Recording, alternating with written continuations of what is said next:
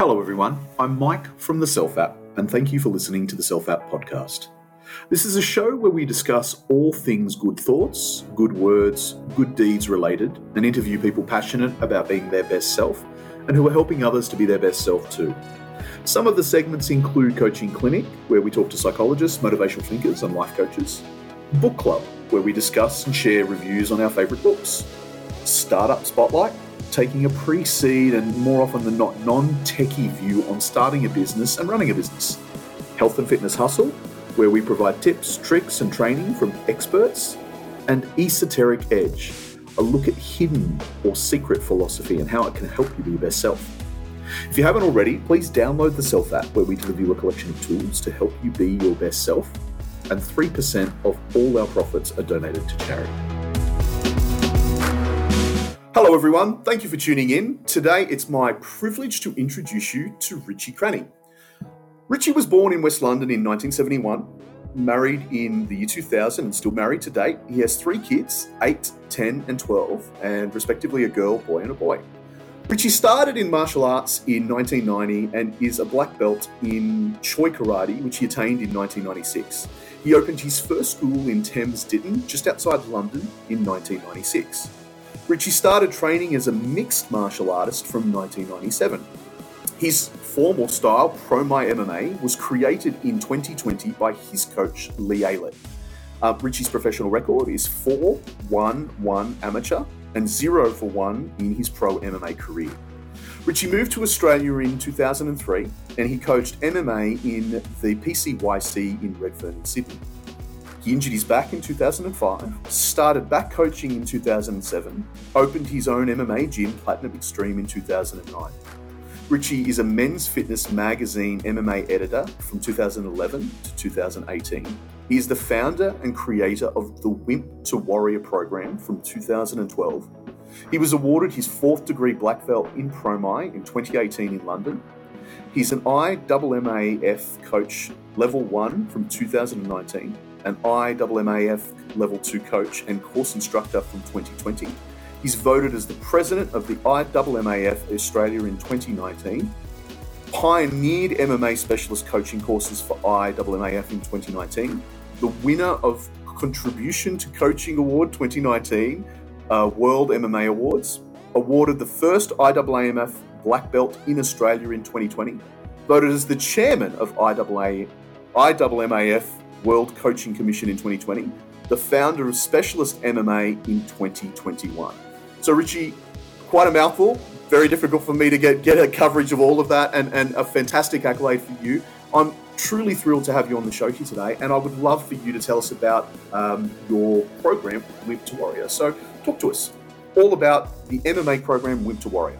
Hey, Mike. So Wimp2Warrior, it came from my whole journey in martial arts. So the reason I got involved in martial arts, which I'll talk to you about in a minute, but I got involved with MMA very early in the piece. And when there were no rules, it was bare knuckle at the beginning. Everyone was trying to figure out the best way to find the best fighter. And we got quite far in the UK. We were a little bit behind the US in terms of the evolution there, but we were doing well. There was established schools, we had established syllabus, we had a established system. And then when I moved to Australia in 2003, it was kind of going back in time again. It was at least sort of 2 or 3 years behind the UK and then behind the US in terms of acceptance and the kind of training that was available. It was still very much, you train Brazilian Jiu-Jitsu, you train Muay Thai, and then you kind of try and stick it together, a little bit of wrestling. And so I was very passionate about continuing the journey. So I started coaching very early, as soon as I basically landed in Sydney. And then through that process, I realised that there was a real problem with the media in Australia with MMA at that time. And fast forward a few years when I was opening my first gym, Platinum Extreme in McMahon's Point. I opened the gym because I wanted to try and prove to get more people into the sport that weren't necessarily young 20-year-olds that wanted to be the next, DSP at the time, and that's pretty much everyone, as you know, we used to train together and we're all young bucks, we were just wanting just to spar and have a good time. But for the industry to grow, you need to bring the larger demographic. You need everyone. You need mums, dads, kids, and MMA just wasn't attracting those people. And when I opened my gym, Platinum Extreme, that was really magnified for me because I'd opened this amazing gym, spent a ton of money, got investors, and it was the first kind of premium MMA gym in Australia. And the idea being that it basically smashes all the images of MMA gyms at the time where it's all crusty and you just go in and you get beaten up and you go home. And so it was a premium facility. We had a weights room, we had a striking room, a wrestling room, showers, beautiful changing rooms so people could hang their suits, train in the morning and go. And so white collar workers in North Sydney. So it ticked all these boxes and I thought, this is it. This is going to bring the people in. Spent some money on PR, got in newspapers. We got a lot of press about this premium gym. Fairtex came on as a sponsor, and I thought all these little things kept happening. I thought this is going to be the thing I'm going to turn up tomorrow morning. There's going to be people queuing at my door. I've got the best gym in Australia. I've brought coaches in from around the world. I had a great guy from the US, a wrestling coach. I brought one of my striking coaches from the UK. I'd done everything I could, but still nothing. So this went on for a couple of years, and and the pressure of trying to pay huge bills like for the facility itself, rent, and then your staff, and it's just never just missing that break even, and it was very stressful. So I looked at so many different things, why wasn't this working, and it's I couldn't figure out the magic to bring these people into the gym. We tried literally everything. We used to run around the streets in North Sydney, giving out flyers. We had hot chicks down at the shopping centre giving out flyers, everything, But anyway, so I'd had an back injury, as you mentioned before, so I'd always having treatment, and I was having some back treatment, and I was at acupuncture, and I just had this epiphany that I knew I couldn't fight anymore. I used to fight because I used to love it, but my back injury stopped me, and I thought, maybe if someone experiences the whole journey, not just a class, and I can show someone that it's not just about training and enjoying a class, but what you can get from going through a journey of a fighter and then experiencing that one-on-one connection with someone in combat. If I could show that and show that anyone can do it, find some guy from IT that's, you wouldn't, 50 kilos and would say boo to a goose, and he could do it, then hopefully that would be the ultimate statement that MMA is for everyone. So rushed back to the gym, wrote it all down, started mapping out a program. I thought, 6 months, I could do it in 6 months.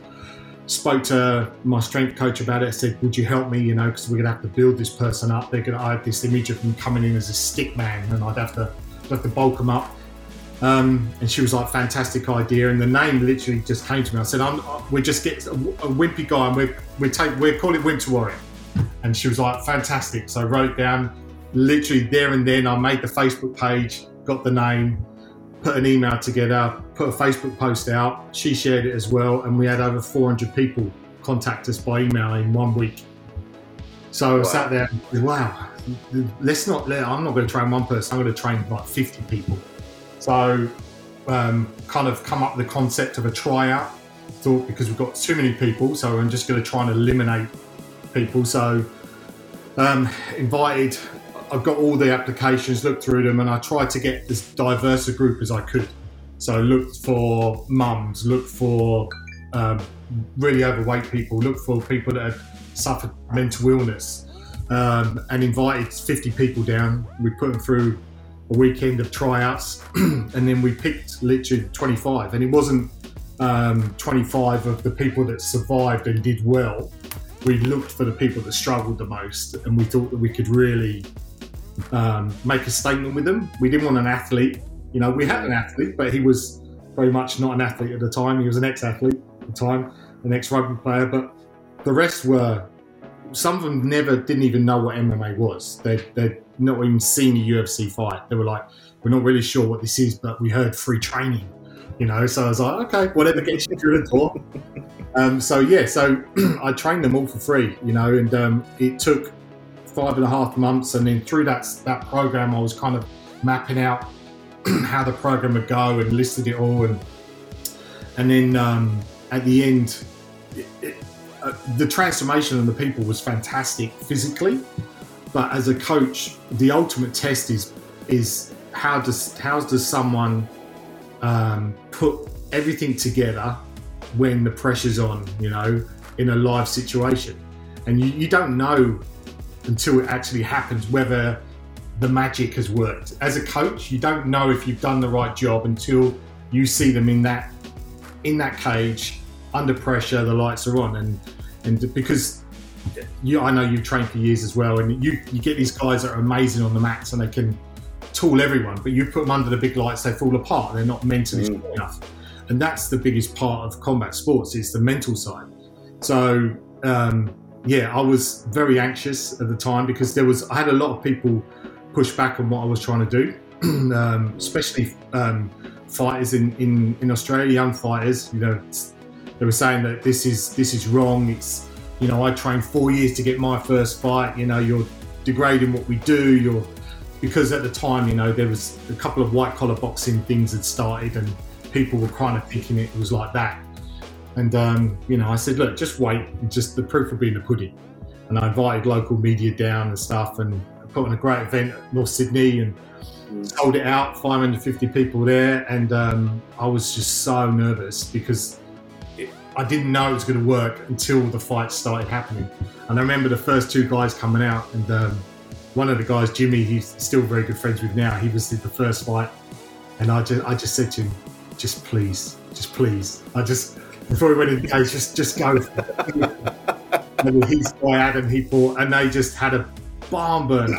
They're not the most technical fights. There's only so much you can do, but the most impressive thing is that these guys, and Jimmy will tell you, he threw up before the tryouts even started. He was so nervous, and he was the stick guy, and he's such a great guy. But he sends me messages all the time now. It's just calls me his big brother, and how much it's changed his life, and that's 9 years ago. So this isn't something that you stop and then it kind of unravels, and you think about it, but it had no influence on you. This stuff influences people for the rest of their life, and I'm in touch with everyone from that very first series. So that's how it started, and it was a complete success. Everyone came out and they stood toe to toe and showed no fear, and absolutely had a great time, and the audience thought it was fantastic. And from there it kind of built, and I opened an academy in Brookvale, and I basically set it up for the series, and it was an amazing gym, another gym, and it was set perfectly. I had the full-size cage in the center, I had the blue mats, the red mats, strength conditioning, and we filmed a series, and it went on to Fox Sports 1 in Australia. And so that got a lot of momentum as well, and then people started contacting me about running the program, and the first person I wanted to give the program to, because I knew not from a monetary side, but from a fact that as a coach, it's a bit weird. As a coach, it's kind of a bit of a selfish role. It's selfless in the fact that you care nothing about everything goes into the people that are standing in front of you in the mats, everything. But what you get back is addictive, that's what drives you. You want them to do well, so it makes you feel good. And this was the ultimate feel good. You had this group of people that came from like nowhere, really some real mental problems, physical problems, and then there were just these primates, they were just in there and fighting. They just came out and they were like alive. And I was like, oh my God, this is the best coaching job ever. So I rang Lee up in London. I said, you have to run this program. So he was the first one I gave it to.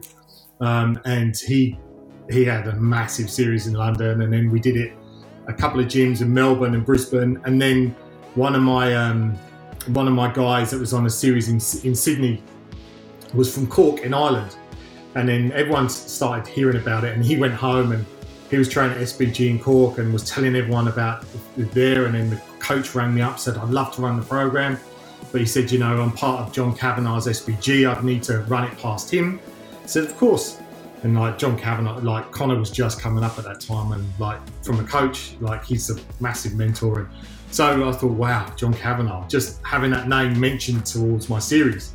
Next thing, like 2 days later, I'm on a Zoom call with John Kavanagh, and he's saying, like, I want to run the program first. I'm like, holy shit, wow. This is happening. And John he said, I've heard about your program for a while. He said his mum actually told him about it. His mum had watched my original YouTube series, which was my first series like 3 years before, and told him about it and said, this guy's, trying to change the sport like you are, John, but he's doing grassroots. And John was like, oh, he kind of related it to white collar stuff. He says, I'm not doing that. That's like everyone else until they find out what we actually do and how much is involved in the program. So then, I had a conversation with John. I flew over to Dublin. I ran his first tryouts. He had a massive series, and it kind of spiraled from there. And then, and then TriStar and, American Top Team, and all the gyms that I'd, as an athlete and as a coach coming up through the ranks, and I used to dream about going to TriStar because GSP was my favourite fighter, and I thought I'd have to go to. Until if someone had said to me that one day your training program will be in TriStar, I'd be like, shut the fuck. Yes, that would be. It wouldn't happen, but and then 2 years later, I'm flying to Montreal, and I walk through TriStar doors, and my banner is right across the entrance point. I'm like, wow. This is insane, and there's so like Ray Longo's gym, in New York, the same thing. Chris Weidman, there's Chris Weidman, and there's Wimp2Warrior banner above his cage. I'm like, this is nuts. So it's an amazing program, and the thing that gets, and I think that the thing that gets everyone so passionate about it is what it does for the people that do the program. The coaches get completely addicted to it because, like I say, it's the biggest. What word can I describe to give it what its true value is? It's so hard to describe, but in any industry, if you can think about someone that's a writer to get Pulitzer Prize or whatever, the biggest it's that feeling of accomplishment when you see a group of people in such a short space of time transform it and then call you up a week later or 2 weeks later, a month later, year later, telling you my life has completely changed, my kids are healthier, my partners, people that have been through PS.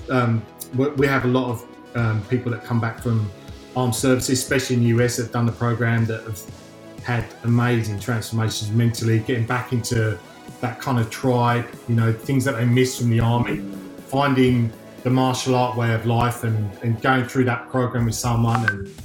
And I'm sure we're touched, but there's so many amazing stories. And I'm a bit of a sook now. Since I had kids, it softens you so much as you yeah. And nothing ever used to really bother me, but every now and then I just, the other day I got a message and I was laying in bed, my wife's in the office, and she heard me like trying to do a voicemail back and my voice was going, and she's like, what?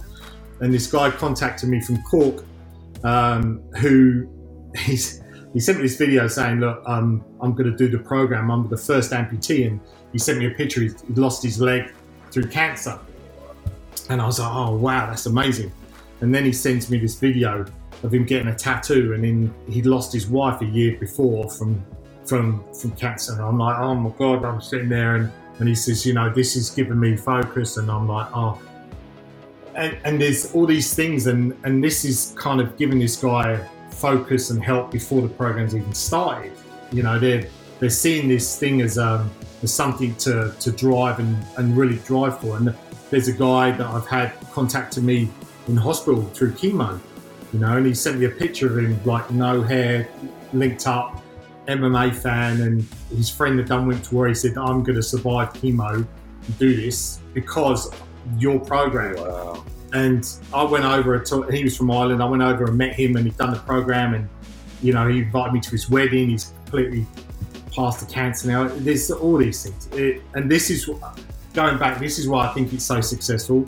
It's not just, the reason I started was to try and promote MMA and give it an image that's not athletes trash talking and fighting in a cage. It's so much more, but it's so much more than that now. It's MMA is my life, and it always has been, but the program is bigger than the sport.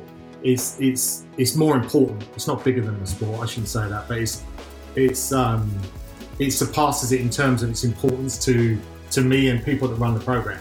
And that's why it's grown so big and so loved by so many people, I think. And it's fantastic. So we're in we're about to be in 9 countries now. We've got 2 more countries coming on board.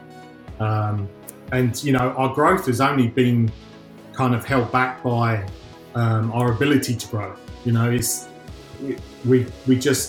very hard to get funding for an MMA training program. It's not tech. People don't get excited about it unless you're in MMA, and if you're an MMA fan, you're probably not in that world anyway. So, my business partner Nick Langton has done an amazing job, and he's raised a lot of money recently, and we're at that point now of scale. And as big as we are now, it's in 2 or 3 years' time. We're just under 100 gyms globally now. Wow. And that's taken 9 years. We'll probably double that in the next 12 months. So that's phenomenal. We're about to scale very big. So, but it's taken a long time and very stressful. And I've, been through the ringer as startups do. Lost my car, had to move house a couple of times. Slept at the gym like throughout the week. It's just that sacrifice you go through. But I wouldn't change a thing. I really wouldn't. And it's an amazing program, and I'm very proud of it. And it's something that I'll always be, no matter what happens in life, I'll always be able to look back and go, I created that program, and I want my kids to be able to be proud of that as well. So that's a huge part of my drive. And from a dad's point of view, is you want to give your kids something that a legacy, even if they don't get involved, but they can always look at something and use you as an example to do better. So sorry, that was really long-winded. Mate, no, it wasn't. It was an absolutely fantastic story, and without any prompting, you've covered so many of the things that I think our audience would be curious about. And there's so many things I want to unpack, and one of the first things I want to jump into is, for someone who hasn't seen your program, or someone, and I would encourage everyone who picks this up, have a look at Wimp2Warrior. It is, Rich was searching for a word before, and I think the word that I would describe this is radically, or 2 words, radically transformational. I've never seen such truly average Jane and Joes go to the lengths of truly being warriors, and the way they stand, as you said, in the light. It's tough. It's the mental ask of you when you're standing there, you freeze, and to trade punches under lights in front of an audience of 500, 1,000 is incredibly difficult. It adds an extra level of strain and fatigue on you and your fighters, because that's what they are at the end of the program. They do that. Let's take a quick step back into the program itself, because you touched on something that's really interesting. You had some detractors. You had these fighters, and this is, your traditional guys that have grown up in boxing gyms and have had to go through their gradings and earn their stripes, and their coaches have deliberately held them back and said, look, you need to be in the ring for 4 years before we put you through there. What separates your program from, say, a white-collar boxer? Give us a little understanding of what it is in the life of a week of what someone who says, I want to go in and represent my company in a white-collar boxing match, versus what you put your fighters through. Because I think this is where people will understand. It is a pretty brutal program that you ask of people who are still holding down jobs and who are still having to maintain their lifestyles while they go through this program with you. So let's talk about that a little bit. So it starts with something that has nothing to do with martial arts, and it's and it's the discipline and commitment of 5 days a week to start with, and it's getting your ass out of bed. I have people that travel an hour and a half each way to do the program, depending where they live to the program. And the program, most gyms start at 5 a.m. or 5:30. And the reason we do that is because if you want, you have to have 5 days a week for one. Otherwise, the program would last a year. To get what you have to do, a lot of white collar boxing is sort of 3 days a week, evenings and stuff like that. And because if you look at the amount of technique you have to teach for a boxing match, white collar boxing, you know, slip, cover, jab, cross, baby foot, body shot, and then footwork, you know, and people that are watching this are going to probably, what the fuck's he talking about? You know, there's much more, but we're talking about fundamentals, you know. When I talk about what we teach in terms of our groundwork, it's very much the same. You're not going to teach technical stuff, really intricate movements, because they're never going to use it in their first 3 or 4. You've got to build. Your foundation is everything first. So if you look at the skills and the techniques that they have to learn compared to MMA, I mean, that's one of sort of 4 or 5 elements that you have to learn in MMA. And then you've got the conditioning side as well. So it's 5 days a week. It's early mornings. So everyone says it is the part of the big transformation. That mental toughening is just swinging your legs out of bed every single morning. And people say to me all the time, just do it in the evenings. People won't turn up because work, life, commitments. You know, I had to work back. My kids are sick. There's no excuse. You just get your ass out of bed every morning before your day starts. Then your day is there. So that's the first thing. It's 5 days a week. It's the program is set out in it's very complex. So that it's in a 3-phase program. So the first phase is all about movement. So you're teaching the movement patterns that people do in MMA are very different from what we do normal in life. Everything we do, you know, we're doing straight lines. Everything's in front of us. Very little rotation that we have to do, especially under load. You know, we don't rotate and lift things up unless you're doing manual worker. All these things you have to think about when someone starts doing live drills. Their body gets into these positions that it's never done before, and they're going to be under loads. So you have to take that back, re-engineer it, and build from the base. So the first phase, the first 7 weeks, is about teaching people how to move and then strengthening those movement planes. So we have strength conditioning on a Tuesday, and then conditioning on a Friday, and then different movement patterns. So everything is just basic movement or technique with no movement. So teach movement one day, and then static technique. So punches, kicks, just without any movement. And then you add the second phase is technique within movement. So then you're starting moving around. We start introducing very light live drills at that point, very light contact. And then around week 10, the strength conditioning program finishes. So basically that's what I call the bulletproof phase. So we're going to make these people as bulletproof as we can in the first 10 weeks. So they're strong, and their core is really strong, and their back and their neck is strong, and physically they've been through lots and lots of sport-specific motions to strengthen all these planes of movement up. So you're protecting them from injury, basically. And they feel fantastic, and their posture changes, and they walk different. And then we start the live drilling, and then that's halfway through the second phase. And then you have ground days, striking days, clinch and wrestling days. And then in the last phase, they all kind of merge into MMA. So then we put all the pieces of puzzle together. And then we have 4 weeks of sparring in the last phase, and then we fade the training down, and then we go back to specific technical aspects. So the idea of sparring in what we do is basically just pressure testing what we've learned so far, what works under pressure, what doesn't. And then everyone's different. Some techniques will work for someone, especially with the ground stuff, and not the other. So then we basically we massage what they've done, what pressure tested, what didn't. And then the last few weeks is just game planning, working out, giving them their own sort of toolbox. This is what works for you. This is what you should do. And then we do, and then the last week we switch their training over to evening to change their body clock because they compete at night. So they do evening training for the last week, and then weigh in. And we have recovery days in there as well in the last phase. We do visualization drills. We do walkouts. We talk about trigger points for their walkout music. We talk them through about having their hands wrapped. There's lots of trigger moments where your adrenaline kicks in when you're sitting out the back. You know, it's you'll be in a room and everyone's relaxed. For instance, you know, the first trigger point of adrenaline will be when you're asked to go and sit and have your hands wrapped.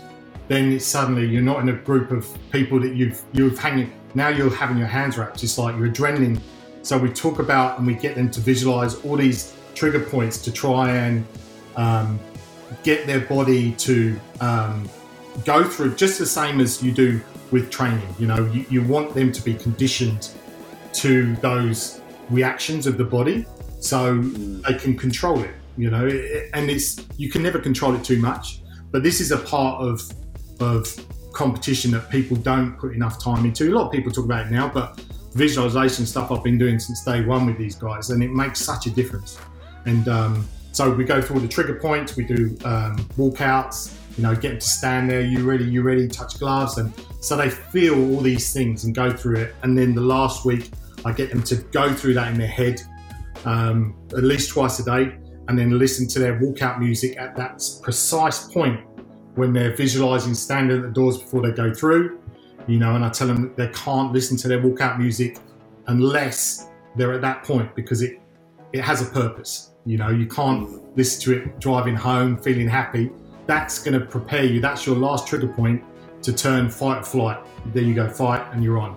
And it's so the program it's complex, and it's very involved, and it's you know, I've been coaching MMA since the mid-90s, and it's not just 9 years of this program and tweaking and stuff, but it's also all the years before, all the things that I did wrong and I learned from competing and coaching, and it's basically my life work in this program. And yeah, it's as far from a white collar boxing experience as you can, you know, and the pressure of an MMA fight as well. It's a whole new level of uncomfortable.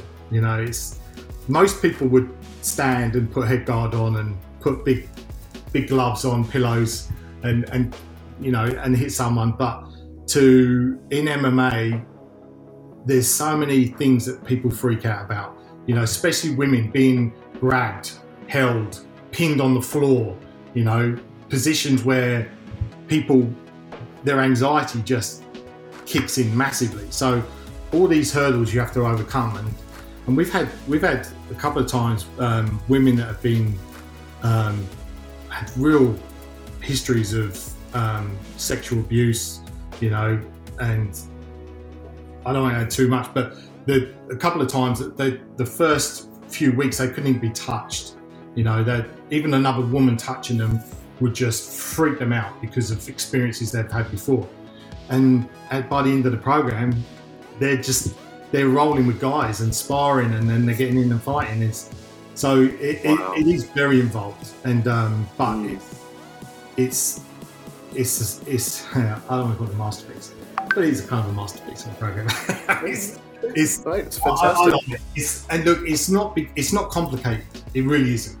It's just the what you teach isn't complicated. It's the way you teach it. It's the way you coach it. The way you put it together is the most important thing. We have a coach's charter. It's a document that basically breaks down the program over 3 phases for the coaches. So the program is run the same pretty much everywhere around the world. Coaches will teach technique different no matter where they are. But the actual program itself, and there's a lot in there in that program, in that manual, that covers the mental side of the training program. You know, simple things of talking about things 2 weeks before they happen.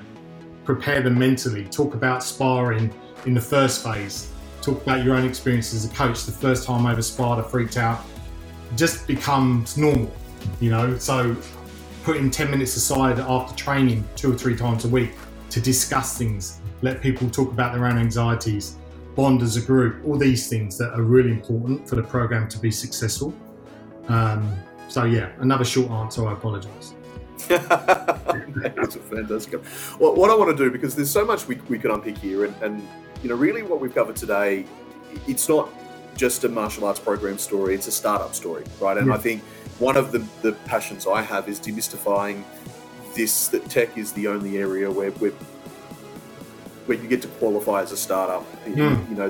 There are ordinary people doing extraordinary things all over the place, and they have to go through many of the same challenges, frustrations, sacrifices, and finding support and consensus, and looking for sponsorships and looking for ways to bring these things together just to support an idea. And I think you've really shared so much of that today. What I really want to do for our audience is fire up a couple of questions to kind of distill all of the richness of both the startup story and the program story that you've got today into a synthesis.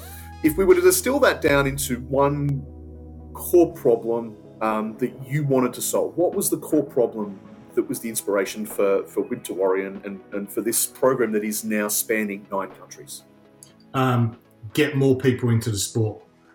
Basically, get people through the door of amazing gyms around the world. That was mine being the first one. And to help understand why people should get in the door, why are you passionate about it? What is it?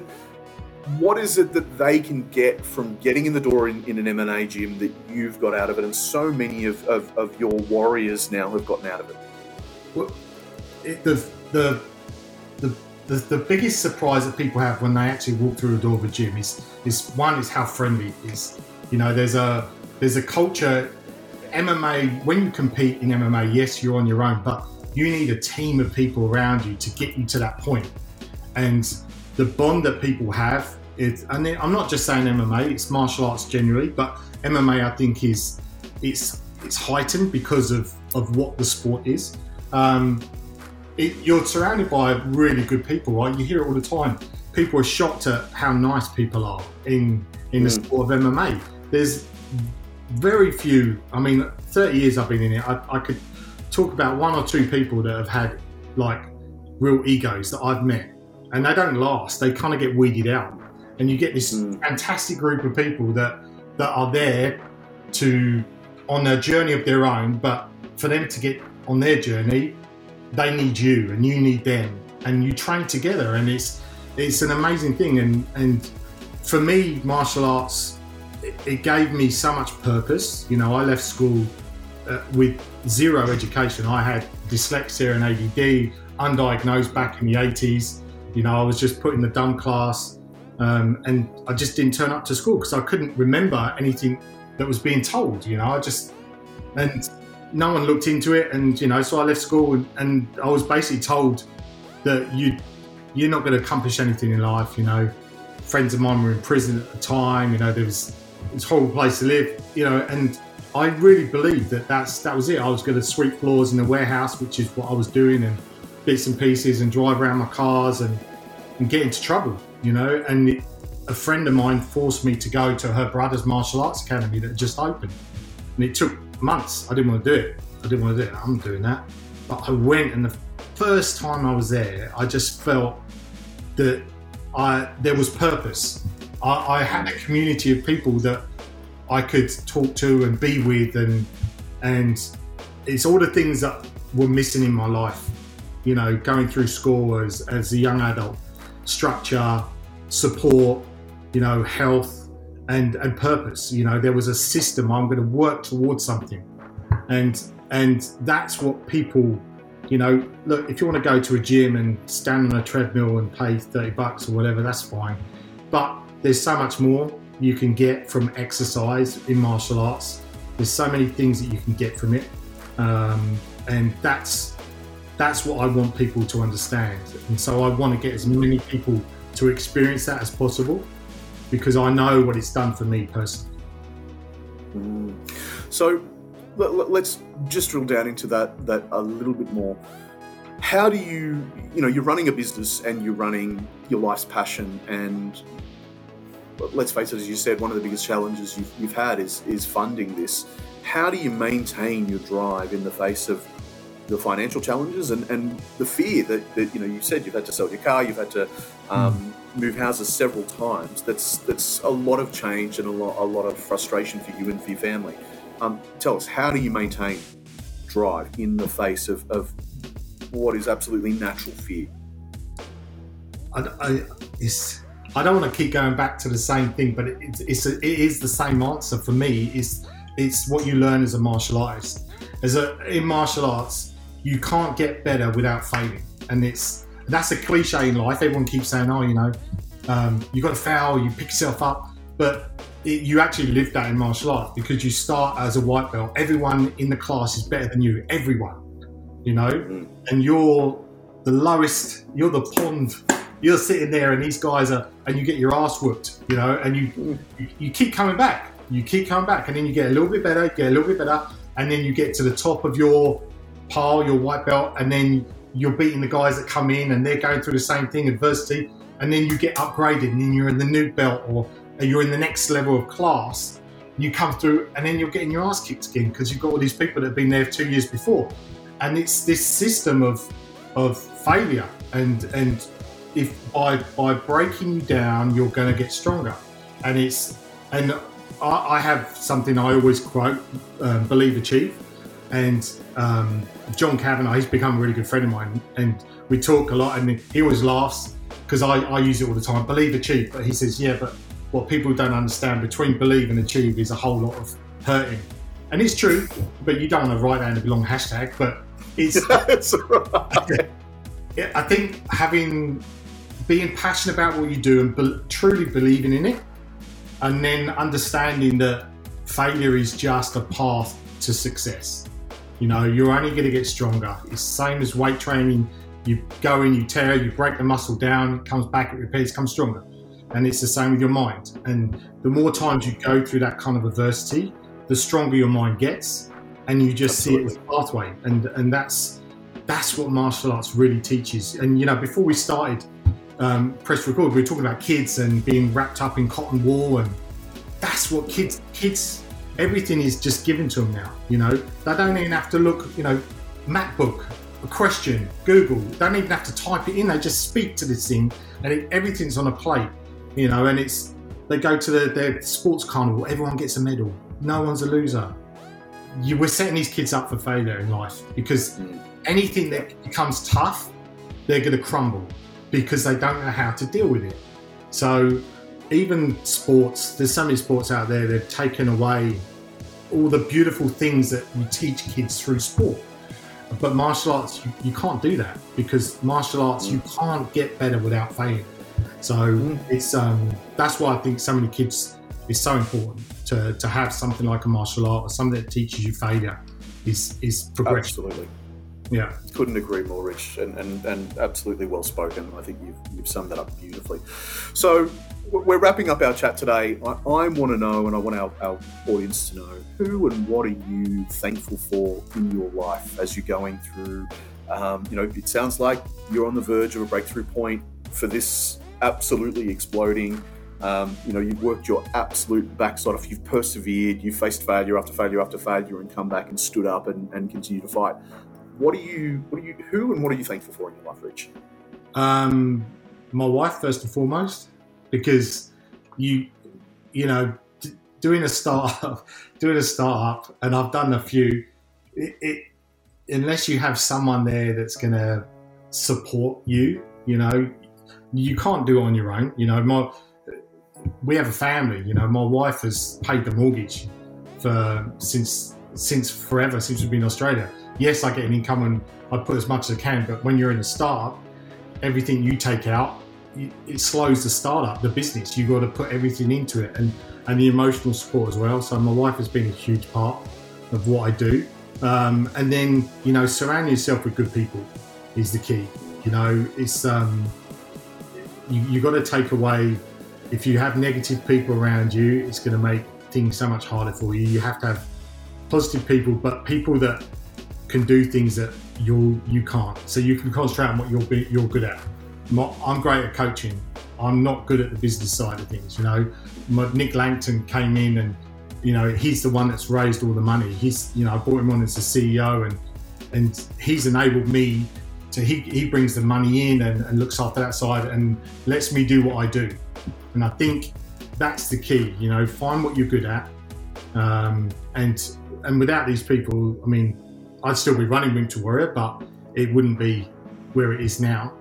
So, yeah, I think, and as cliche as it sounds, my kids, because they're my biggest motivator, is coming from where I did, you know, being told that I'd never achieve anything and leaving school with no education.